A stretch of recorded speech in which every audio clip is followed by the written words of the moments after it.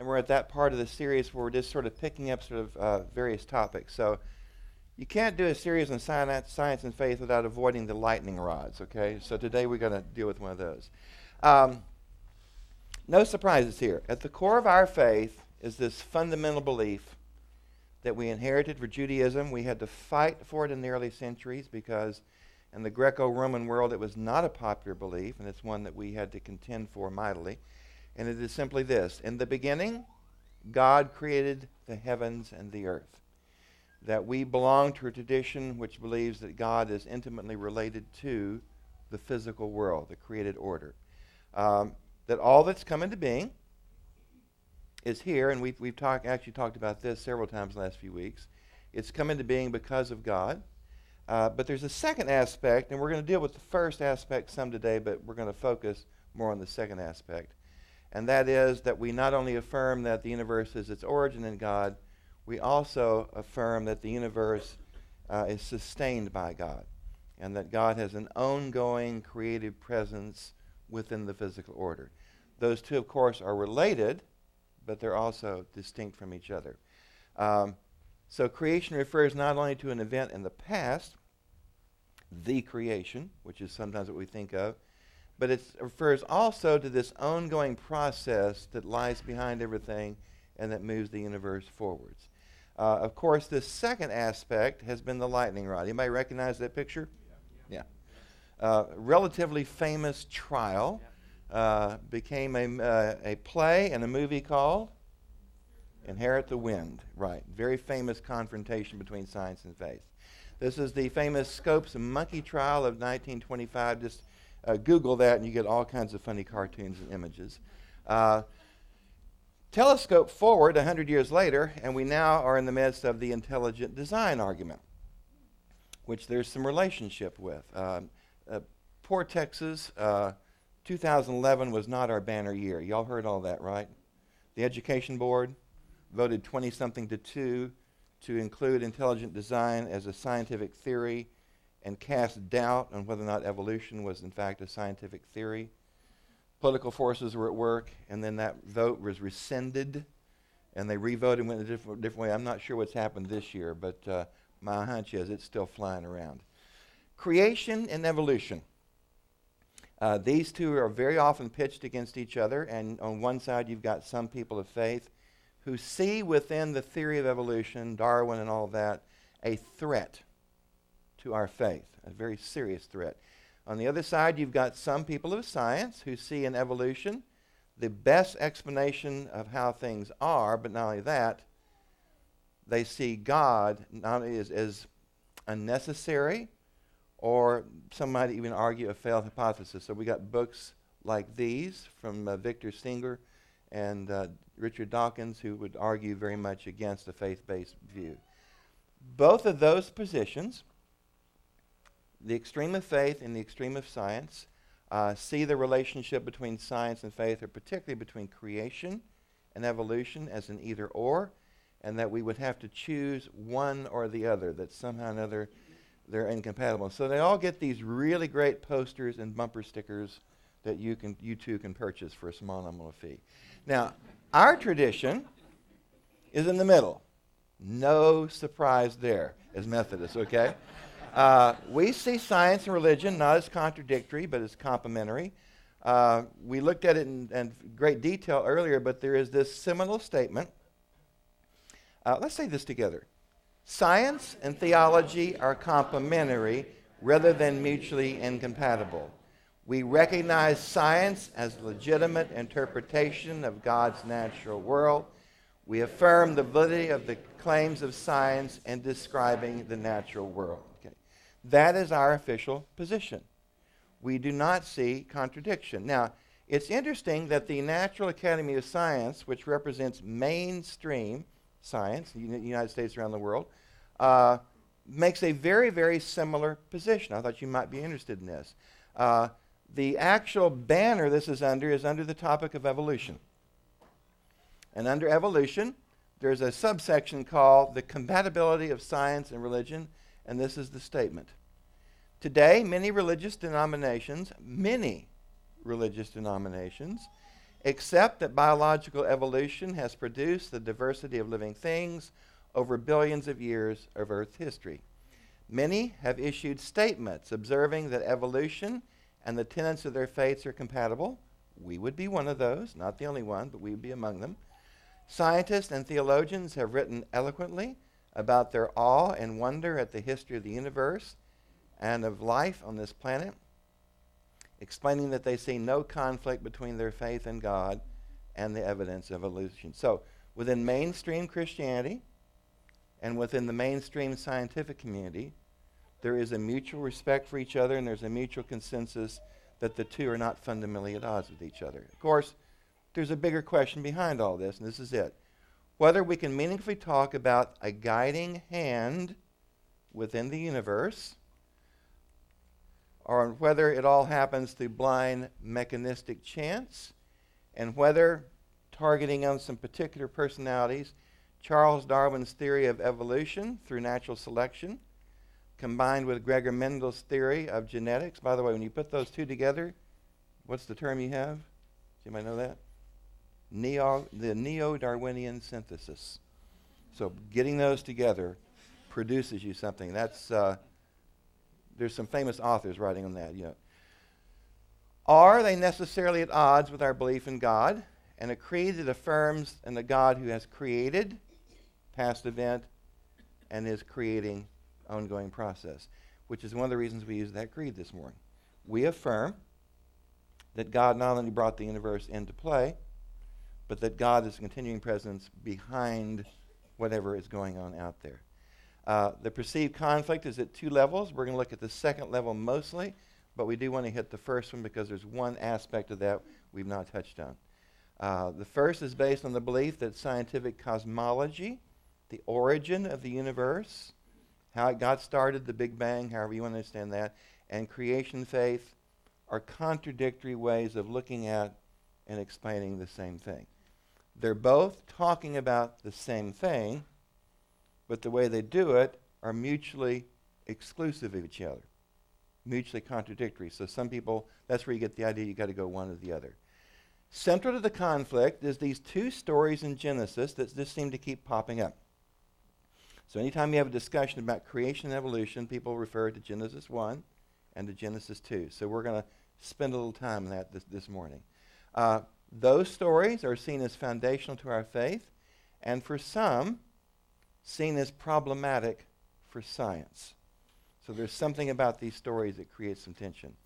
But again, there's only conflict if the two, in fact, are talking about the same thing and describing the same thing. Because if they're talking about the exact same thing, of course, there very well could be. But, and this is from the side of faith, no. What's going on in the Genesis story is not remotely the same as what's going on when we're talking about Darwin or we're talking about science or any of that.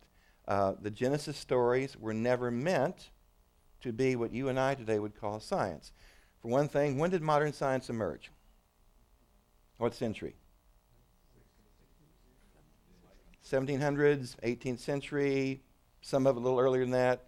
Does anybody remember roughly when the Genesis stories were written? Probably in the form they are during the Babylonian period, probably about 6th century BC. Predates science by a little bit. So you know the definition of an anachronism, right?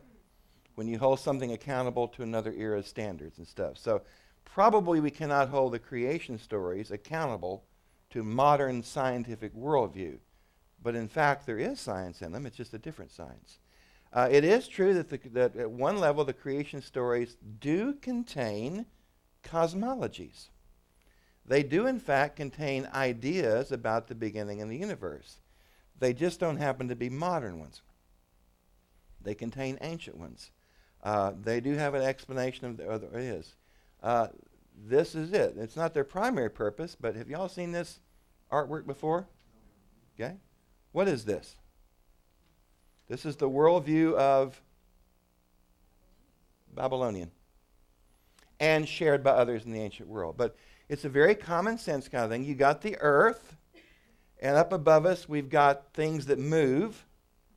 Stars, sun, moon, and we have various beliefs about them. And we think on the other side of that is water, one big ocean. Why would you think there was water up there? It rains. What color is water?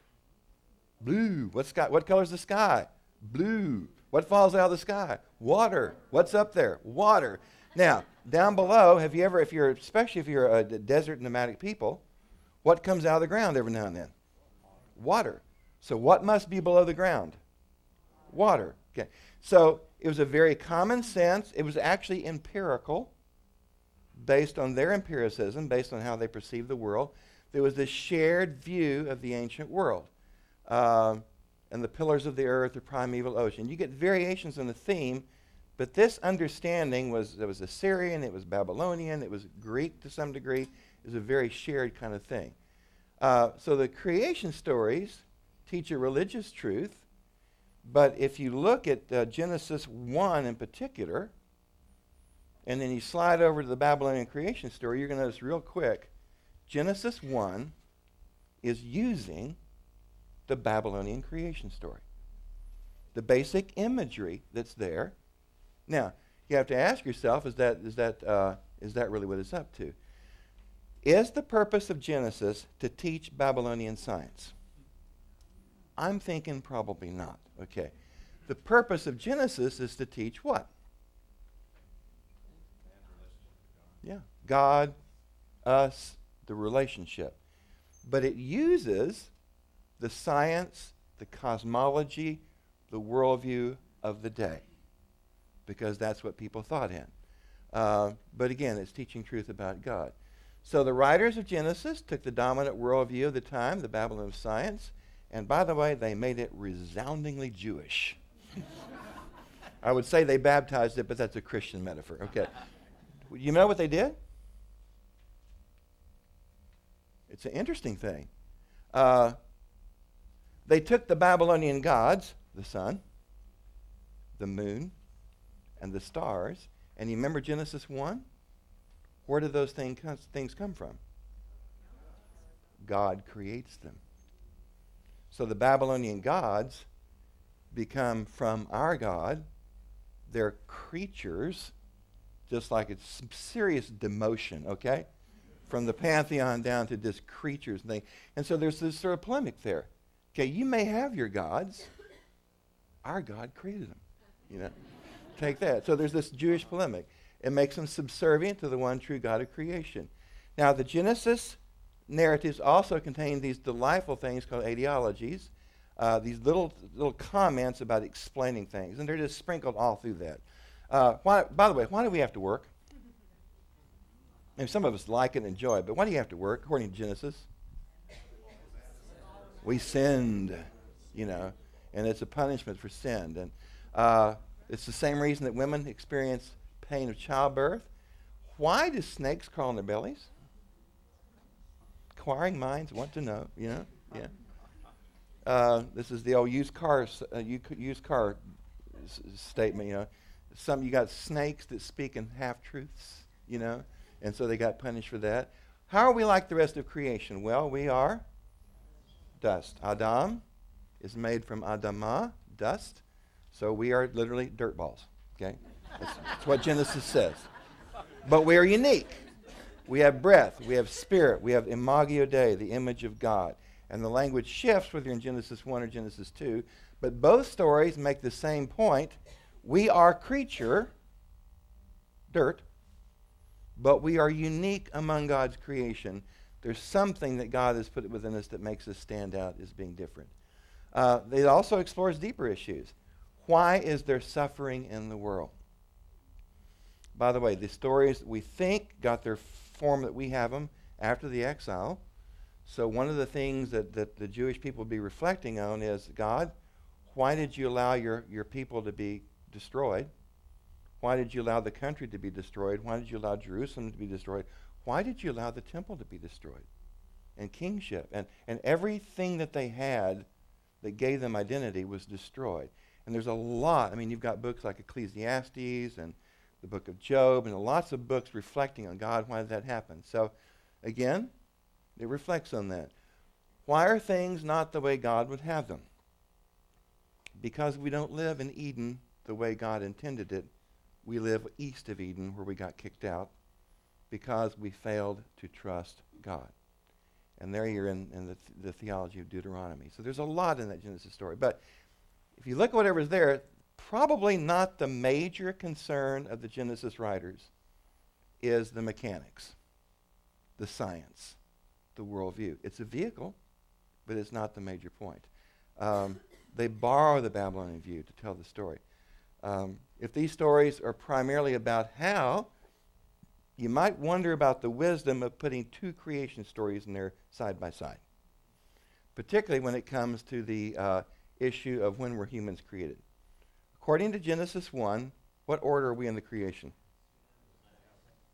Dead last, okay? We're the crown jewel of creation. God creates the heavens and the earth and all of that, and on the sixth day, everything else is good. On the sixth day, God creates us, male and female, and then God, this is the only time that God does not say it's good. God says it's very good. And then God rested because it was completed. Go to Genesis 2, and we start all over. This time, we are not the last in creation. We are. Or do we have that backwards? Because in Genesis 2, in Genesis 1, everything's brought to you, and Adam names them, okay? And then we have the exact opposite. So at a literal level, Genesis 1 contradicts Genesis 2, if that was the point. Now, I think we might say, and given the benefit of the doubt, that maybe the biblical writers knew that, and it wasn't an issue for them. So maybe the point they're making is not at that level. It's a different kind of issue. So the creation stories are narratives to express deeper truths about God, who we are, the relationship. Their truth does not lie in the vehicle they've used. The truth lies in the spiritual content of the stories. It lies in what they have to say about God. Now, that means that the difference between the Genesis narrative and the difference between that and a modern scientific explanation of the world is huge. They're not trying to do the same thing. One is talking about God and our relationship with God, using some worldview. The other one seeks to explain how things work. So they're very, very, very different from each other, not talking about the same thing. But there's a second level, and this seems to be the one that even draws more fire. This idea that there's an ongoing process that drives the universe. And this raises that issue of evolution that is a real stickler for some people. Is the power that's at work in the universe, the force driving change, driving evolution of life, is this merely a blind, mechanistic, deterministic force? Or is it part of some kind of an ongoing creative activity, one that our tradition would attribute to God? Now, this becomes an issue in the mid and late 1800s. The pictures of Charles Darwin, he always looks like 175, right? Okay. Give him credit. He came up with his theories as a very young man. Most scientific breakthroughs are made by very young people. So this is the young Charles Darwin. He did groundbreaking work, and the core idea, as he looked at stuff and tried to figure out what was going on, is that there is natural selection through, that's what drives evolution, that evolution will generate lots of variations. Some of them have a better chance of surviving than others. And so that's natural selection. He gave a plausible account for how this could happen without making any reference to anything remotely religious. He just explained the mechanics of how it could happen. At about the same time, and what I read is they did not know of each other's work. They were working independently about the same time. Gregor Mendel, a Catholic priest, a monk, was doing work with what? Peas. Yeah, we think we studied that in elementary school. And genetics. And the issue he was dealing with is how can a trait pass from one generation to another? How can it be inherited from parent to child? And of course, his work explained that. You put those together, and people begin to say, we can explain the natural order, we can explain how things are, but we don't need God. we can simply explain it mechanistically. Others took the work further in ways that became much more hostile. The neo-Darwinist evolutionists are probably the extreme of that group. They're the ones who advocate, do you remember ontological naturalism? We had methodological naturalism is that science says we're only going to deal with the empirical. That's a method decision. This is how we work. We deal with the data of the physical world. We're not going to worry about anything else. Ontological naturalism says not only that, but that's all there is. If it can't be measured, quantified scientifically, it does not exist. And within this group, they've taken that big second step, which many, many scientists will tell you has nothing to do with science. That evolution occurs through natural selection, through sheer random chance, nothing else involved. They argue that empirical science can explain everything. As some of them said, we no longer need the hypothesis of God. We don't need that to explain things. There's no guidance. There's no purpose. You've heard of the Four Horsemen? Now, these are what? About 5, 6 years ago when their books were real strong and come out. They were called collectively the New Atheists. And what I want you to know from this is that they all argue from a neo-Darwinian position. This is where they're coming philosophically. This is Richard Dawkins, probably the most vocal. And he has this wonderful quote, Darwin made it possible to be an intellectually fulfilled atheist. Because intellectually, for the first time, I have a way of explaining things that simply does not require God. Now, little sidebar here. We found this with Galileo. There's all this mythology, even in science, all this mythology about things. So there's this whole Darwin story. It's become the stuff of myth and legend, and most of it's wrong. So James Moore, you may know, is probably considered to be the leading historian in the world on Charles Darwin. He has written more books. He's the go-to guy if you know about Charles Darwin. Here's a quote by him. For more than a century, the age-long warfare, remember that metaphor that we've seen since the late 1800s, between science and religion has functioned as a creation myth for science. This is how science came to be.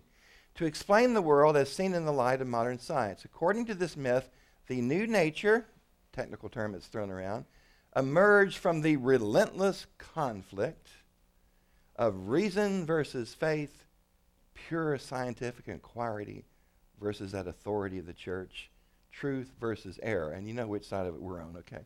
And the greatest Victorian cause of this war was the heroic evolutionist Charles Darwin.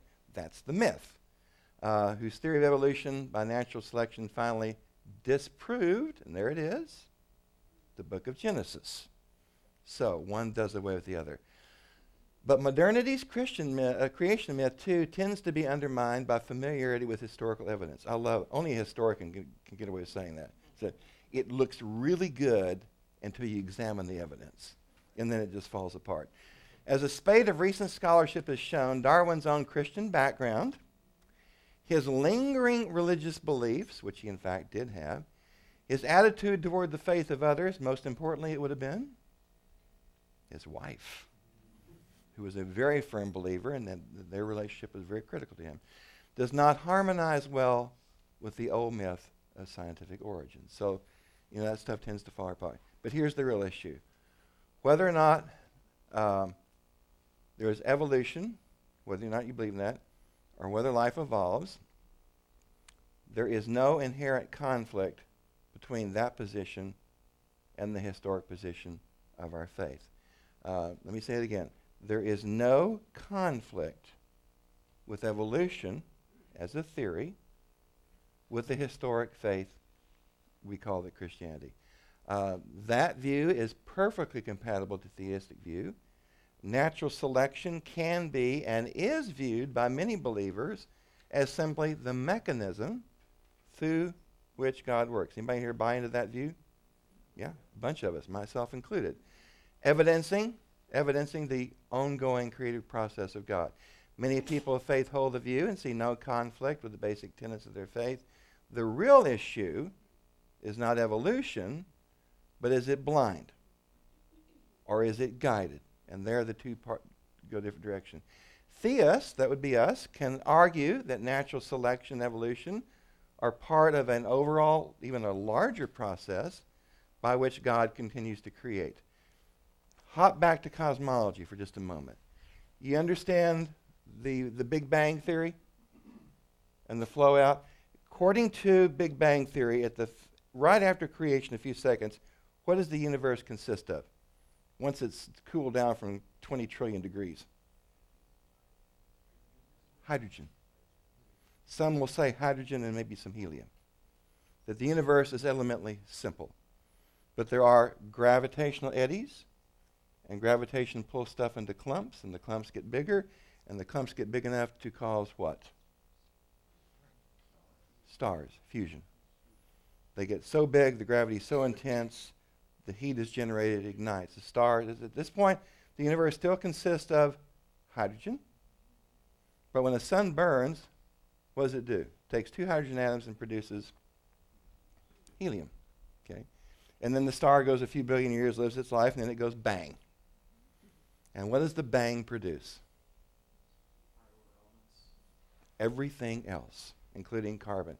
So part of the way we view the universe is that the universe through its life has gone from simplicity to increasing complexity.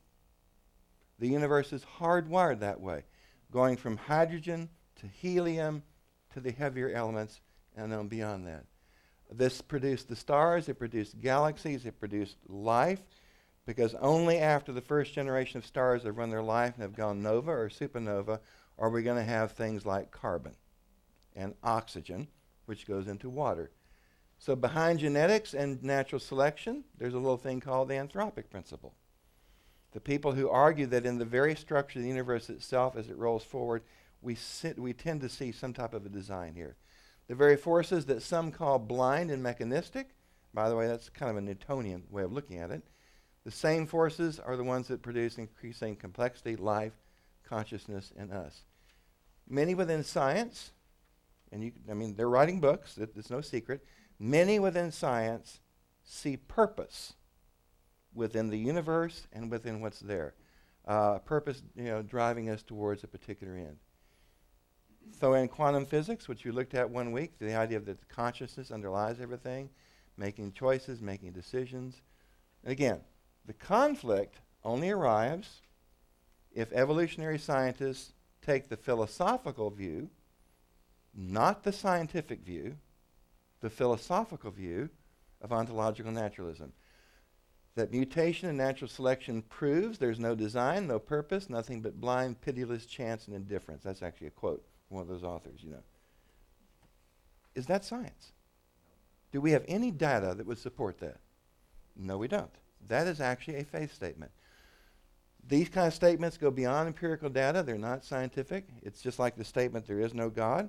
Okay, the statement, there is a God, is not a scientific statement. It's a faith statement. The statement, there is no God, is also not a scientific statement. It's a faith statement. So these statements are metaphysical, philosophical, and theological. They're an add-on. They reflect an ideology. They reflect an agenda, although they're sold in the name of science. But they're not science. And a lot of philosophers of science can tell you that.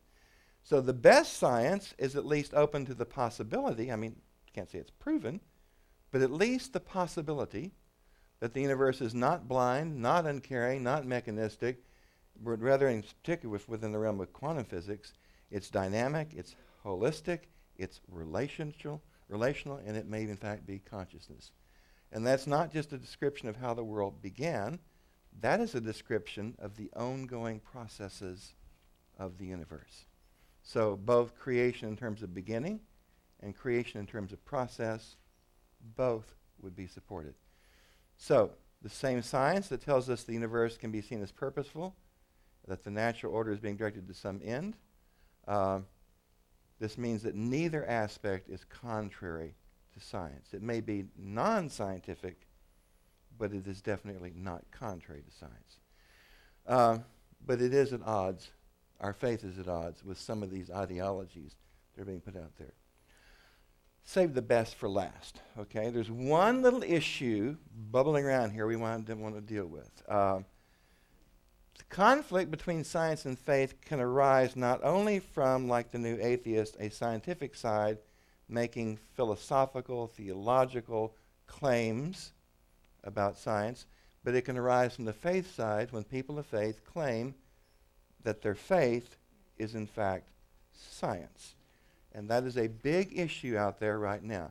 This type of conflict shows up in a particular form of design argument that is known as intelligent design. I'll be honest, before I researched this, I misunderstood what intelligent design was. I thought it was just another form of the design argument that we've seen. This is not. This is a fundamentally different baby.